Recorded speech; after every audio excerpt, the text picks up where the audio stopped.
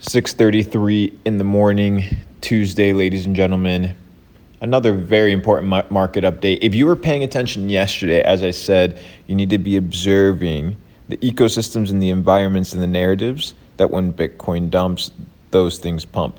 Now, whether it's overhyped at the moment or you're catching the last wins, I don't know. I don't know what the next month holds.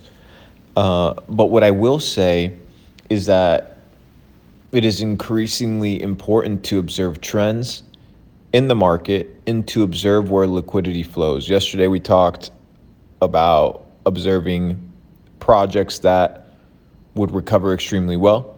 You saw the likes of Avalanche, you saw the likes of Solana, and a couple of the bigger ecosystems. These are the other layer ones that are competing for dominance in the market. Now, the market is driven by one thing: demand. Now, in order to drive demand, you need to either understand where the market is going and position your product in that way, or you need to pivot your existing product to fit the narrative that currently exists. And if you have a product that is aged or a product that is based on a trend that may not resurface, like remember ICOs in 2017, there was a lot of projects. There's thousands of projects that were created, right? And it was the trend. They printed a lot of money, yes, but they're not worth anything. So under the same premise, you need to understand that companies will surface that are just running the trend. So you need to understand that that's a majority of the projects. And for the ones that are already existing projects, you can't expect that just because they did well in the last market cycle, that they'll do well in this market cycle. It's one of those situations where you need to be not only intelligent, but you also need to be unmarried to positions. I bet on two things. I bet on trends and I bet on founders. These are the two things that I look at. And if you understand how to identify trends and look for, the betting horse that is worth pursuing, that you know is going to win the race, then the other things can kind of be worked around. You can develop better marketing, you can develop better tokenomics. These things can take place.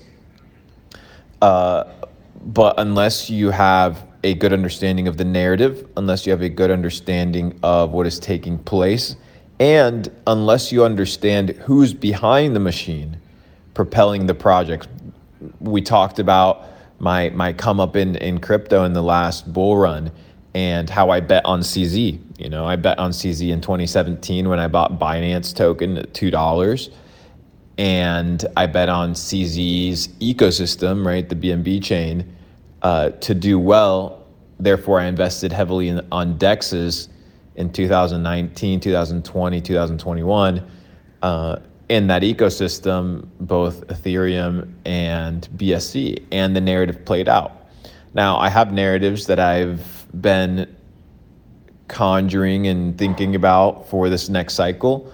And yeah, let me know with let me know with what emoji should we use? Let me know with a fire emoji if you think I should probably add some more crypto content.